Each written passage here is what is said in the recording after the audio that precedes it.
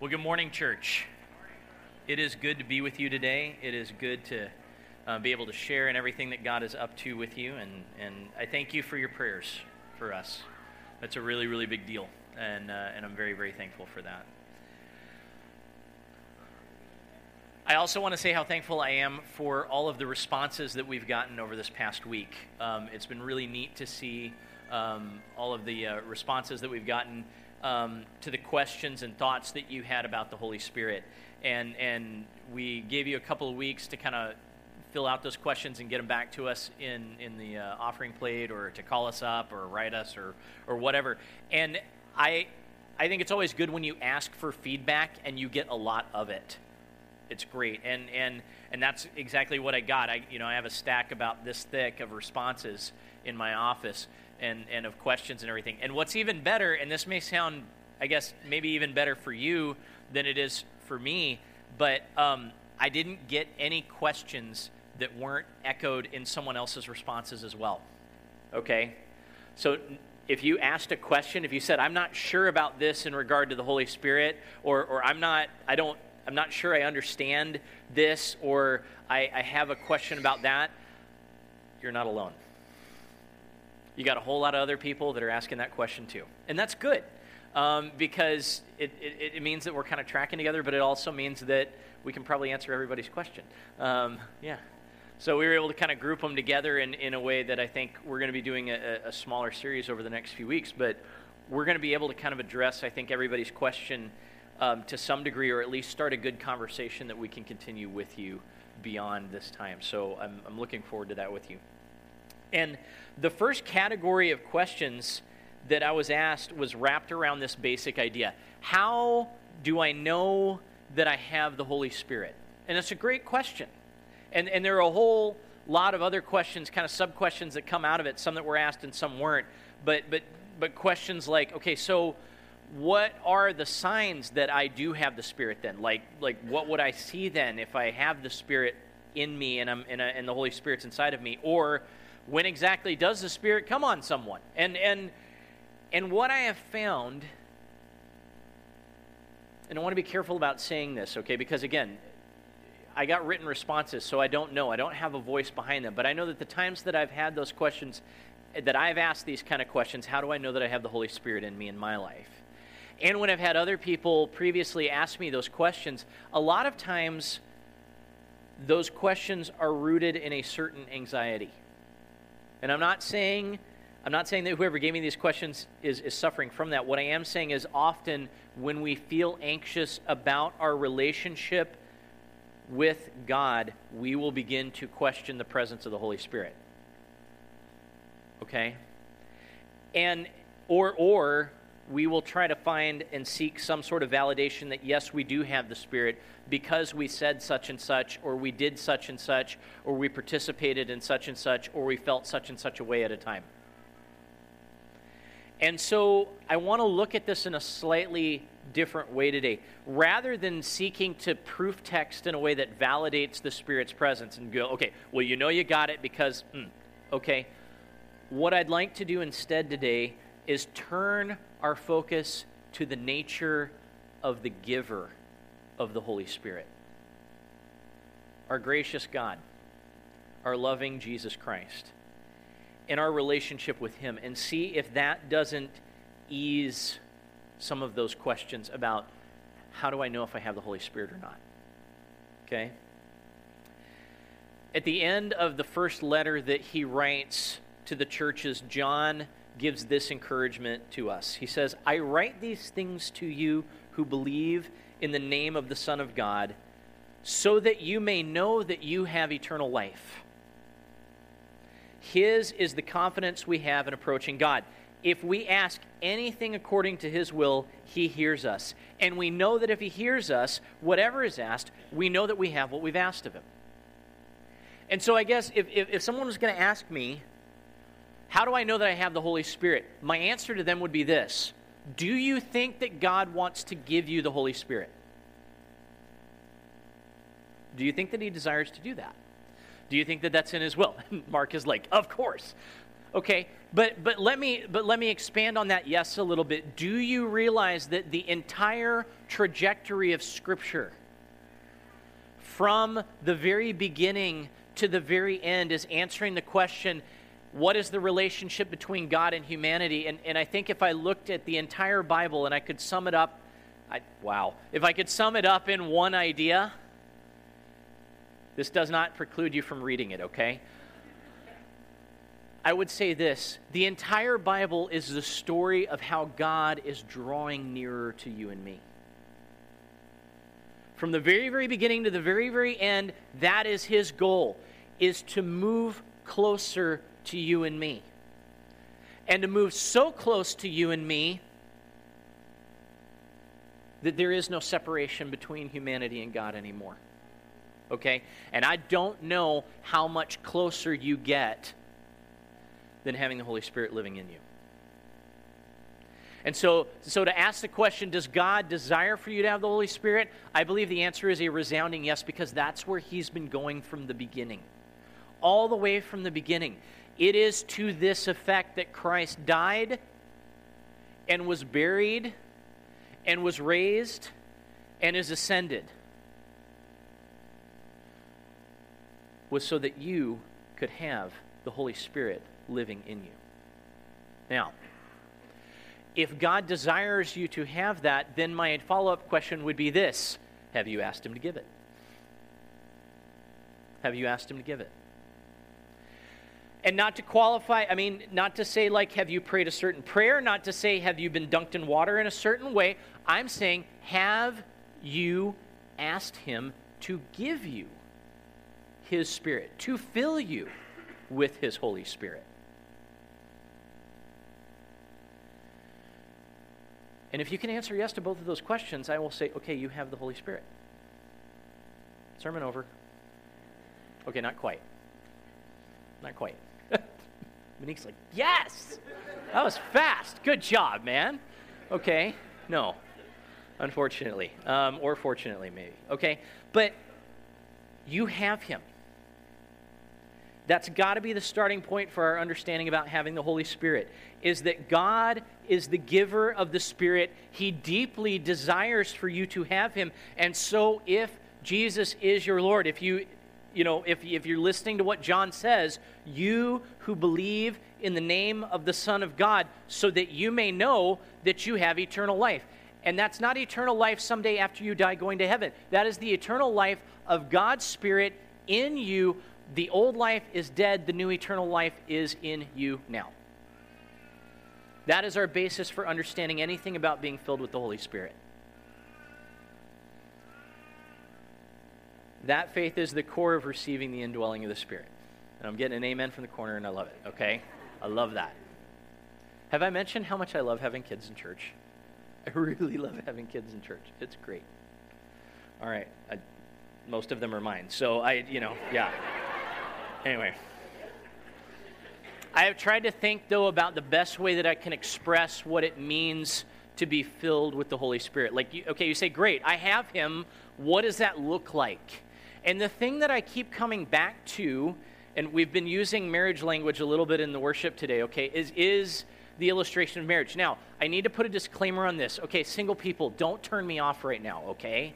Please don't do that. Because what I don't want you to say in your mind right now, oh, he's talking about marriage, great, that doesn't apply to me. Okay? Because the first thing I want to say is this. Any relationship that we are engaged in, any relationship, God designed that to point back to our primary relationship, which is our relationship with him. Okay? So the principles that I'm talking about here, they apply to you. You do not have to understand marriage in order to hear these principles and have them apply to you. You do not have to be, because who understands marriage, okay? Right? But you don't have to be in that subcategory of people in order for this to apply to you. So I actually want you to listen more carefully, because these things are universal, I believe. What we're going to talk about is universal. What we see is we see them expressed in a particular relationship, but I believe that the principles are a part of our deepest relationship with God, and so you can find expressions of them in any kind of friendship that has the spiritual root of Christ in it. Okay? So, in the idea of what happens in marriage, there are things that you do when you get married. You have a ceremony, you make vows, you exchange items that act as representations of your commitment to one another. You sign a legal registry form. And all of those things might be expressions or part of getting married. But if you were to ask me, how do you know that you're married, Travis? How do you know that you're married to Nicole? I would not respond with, well, I stood up there and said I do that one time. That will not get me very far. I told her I loved her like 16 years ago. It is 16, right? All right. You said I told this story many times. Did you get the date wrong all the times or just that once? No, I'm just kidding. But I wouldn't say, well, I stood up there and I said it, and I wouldn't say, oh, look at my ring. See, I got the ring.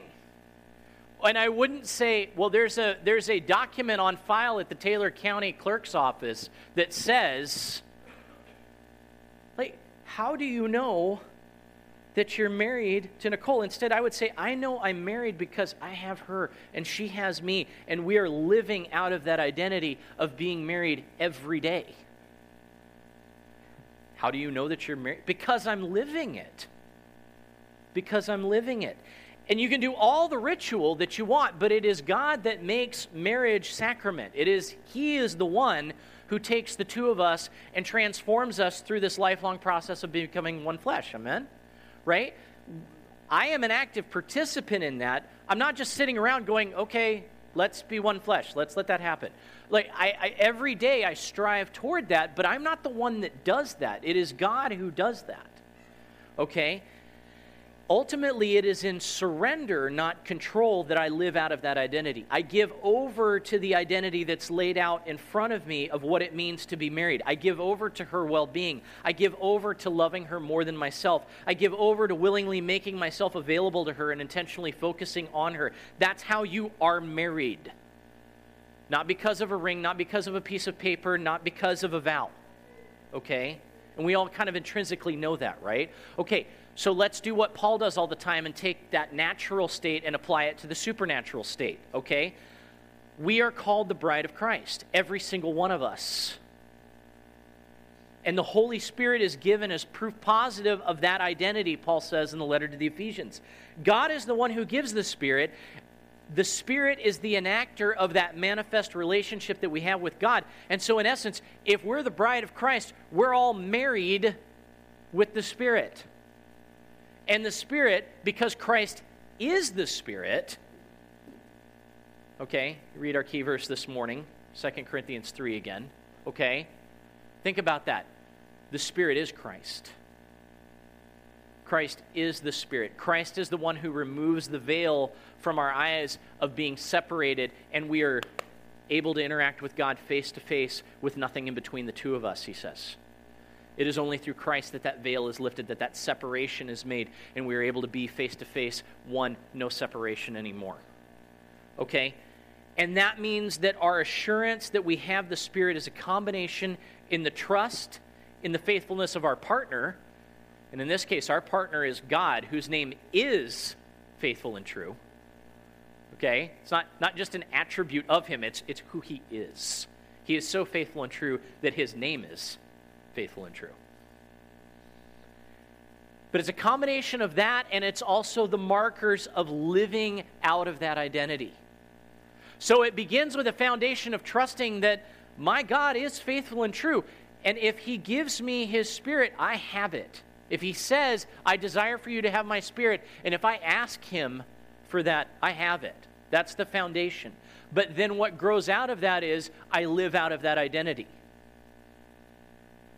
There was a story of a young enlisted man in the French army who had an encounter with Napoleon.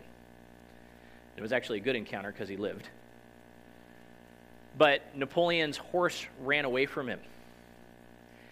And this enlisted man chases down his horse and brings it back to him. And Napoleon looks at him and he says, "Thank you, Captain." Okay. No questions asked. No, what are you doing? Immediately, he goes over to the quartermaster, says, I need my stripes for captain.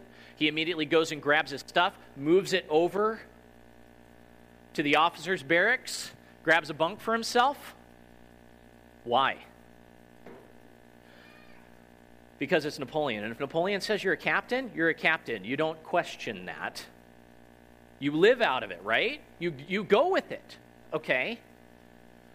Okay, one who is so much greater and so much more benevolent and so much more amazing than Napoleon has looked at you and I and said, you're my child. And more than my child, you're my bride too. Okay? Ooh. You are mine, and I am yours, and I have given you my Spirit as proof positive. Okay, how will we respond? We respond by living out of that identity. We respond by living out of that reality. Okay? See, it probably rubs against the way most of us think about the indwelling of the Spirit, but also all of our relationships, because it doesn't have much to do with feelings. Okay?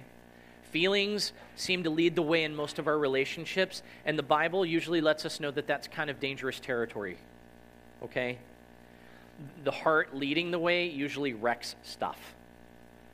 And the heart has to be submitted to something bigger in order for desire or passion or feeling to find its proper home in any relationship, especially in our relationship with God. And so one other question that you have to tackle about knowing that you have the Spirit is, well, what about if I don't feel like I have the Spirit? The guy could have said, well, I don't feel like a captain yet, or I don't know if I'm ready to take on the responsibility of all that. And he's like, okay, live out of it. Live out of it.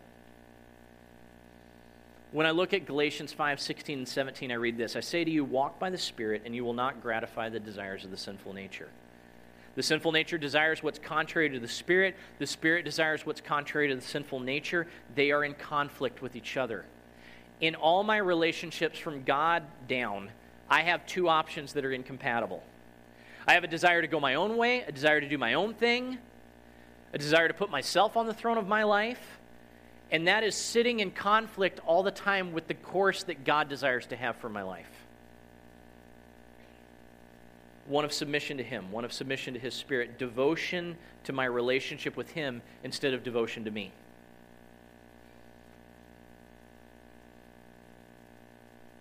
And I hear and I see all the time about how married couples on the rocks say that they've fallen out of love, or they feel like they're just roommates now. You know, I mean, mostly that's when I'm thumbing through the tabloids at the supermarket that I see that. Confession time. But I hear that, and I hear that seriously. And what I want to say is that if you usually dig a bit deeper down behind those feelings, what you come out pretty quickly is a pattern of decision-making and behavior that does not act devoted to the other. It acts devoted to oneself.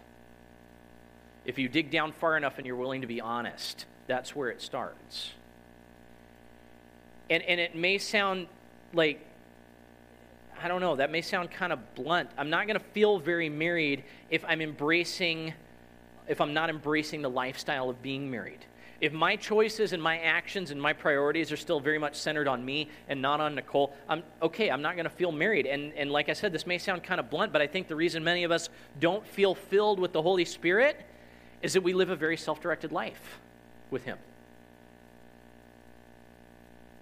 If I still live single, but I'm married to the Holy Spirit, I'm not going to feel very married to Him. I'm not going to feel like our lives are moving in sync, because they aren't. I'm out of sync. I'm kind of choosing my own life and then kind of expecting Him to show up and help every once in a while when I need to do the dishes. That's not married. It's roommates. Holy Spirit doesn't want to be your roommate. Holy Spirit is not interested in sharing your apartment. Holy Spirit is interested in being intimate with you, being married to you. Holy Spirit is interested in you being one flesh with God. It's very, very, very different. Very different trajectory for your life. And see, I see so much in the Bible to back that up, okay? if I'm making my choices without regard and surrender to him, or playing the field with other priorities and partners, God didn't say that idolatry in our relationship with him was like adultery. He said it was adultery because it is adultery. See how that works? It's not an analogy, it's not a euphemism, it's not a parable, it's just a reality. That's what it is. If God desires to be the greatest desire of your heart, and you keep splitting it between him and other partners, if you were to do that in the realm of your relationship with your spouse, that would be called adultery. And all of our relationships point back to God. So it is. That's what it is. And we have to come to grips with that.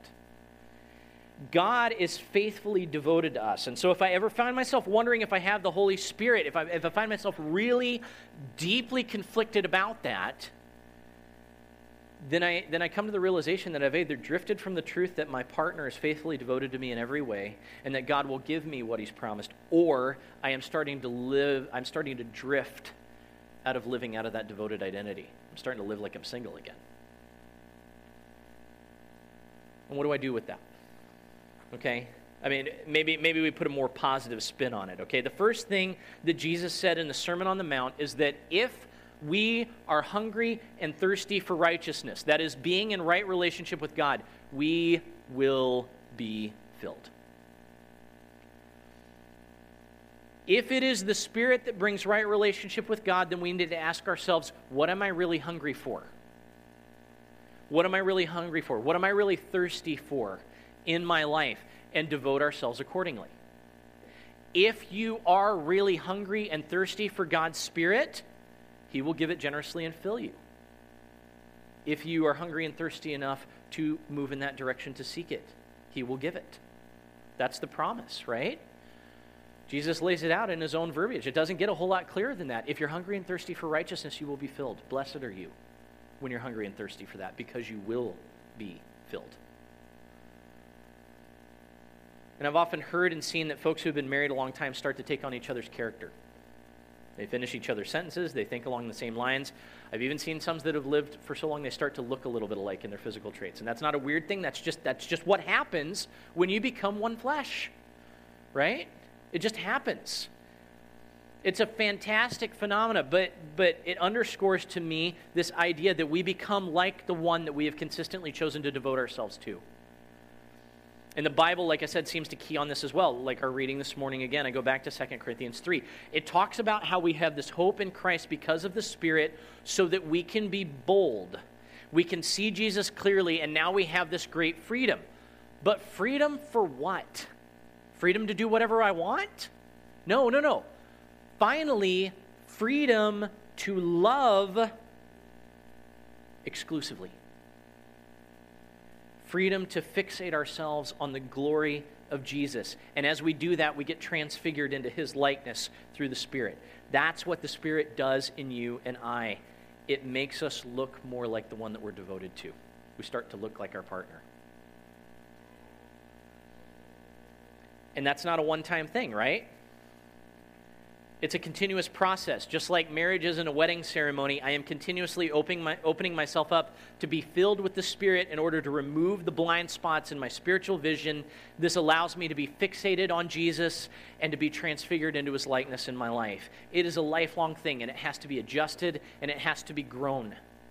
And so if I'm wondering whether I have the Spirit or not, another great marker is to ask myself this: when I honestly and unflinchingly look at my life, do I see that there's a pattern of looking more like Jesus or not? Paul picks up on this idea again in Galatians 5:22 through 25. We know this passage as the fruits of the Spirit, and it's such a good gauge to measure by, right? So I say live by the Spirit. You will not gratify the sinful nature. Okay? And he talks about the fruits of the flesh are pretty obvious, but then he says, but the fruits of the Spirit are love and joy and peace and patience and kindness and goodness and faithfulness and gentleness and self-control. And there is no restriction against the growth of these in the life of someone who is led by the Spirit. The fruits are given and expected of all who have the Spirit. Okay, it's not the same as spiritual gifts. It's not like somebody gets all the patience and somebody gets none, even though you might think that that's the way it should work with you, okay? It's not that everybody gets the gentleness and somebody gets none of it. Those things are given to everyone. And so I know if I have the Spirit, when I look over the course of my life, do I see that there's an increase of the markers of the Spirit's presence? Do I possess love and joy and peace and patience, kindness and goodness, faithfulness and gentleness and self-control in ever-increasing measure? Are they growing in me? Even if it's that they're just growing by like that much. Like, are they growing in me? If I don't see that, it doesn't mean that I don't have the Spirit. Let me hear that really clearly. If I don't see that, it does not mean that I need to start questioning whether I have the Holy Spirit, because God is the faithful giver. It's not that he was like, oh, you're not being patient enough or you're not being loving enough. I'm going to take my gift back from you. Okay? God does not operate like that. That may be the one major difference between our human and our divine relationships, is that while people may decide to withdraw, God does not. God does not.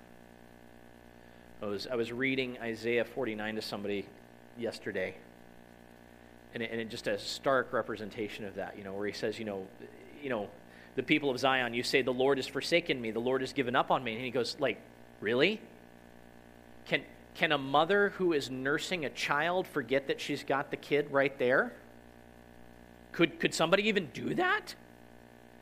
And he goes, even if somebody could do that, I would never do that. I will not leave you. I will not forsake you. Ever. And so it's not, if I don't see those things in my life, the question is not, hey, where did God go? The question is, where am I going? Am I starting to live single again?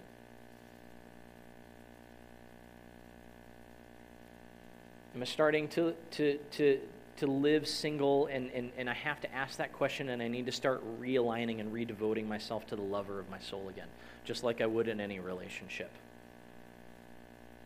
See, I love this part, though, and Paul puts this as on at the end, okay? Since we know and we live by the Spirit, let's keep in step with the Spirit. There's a great invitation there to spend our lives not second-guessing whether or not we're empowered by the Spirit, but learning the ins and outs of finding how to live in rhythm with the Holy Spirit. That's what the invitation is. Not to sit there and question whether you've got Him or not, but to question what it looks like to live together with Him. And that's something we can devote ourselves to day in and day out. And see, that's what the life of the disciple truly is. Dancing step in step with our life partner. Learning how to dance. And boy, that's a good thing for me, because I don't know how to dance, okay? But I'm learning.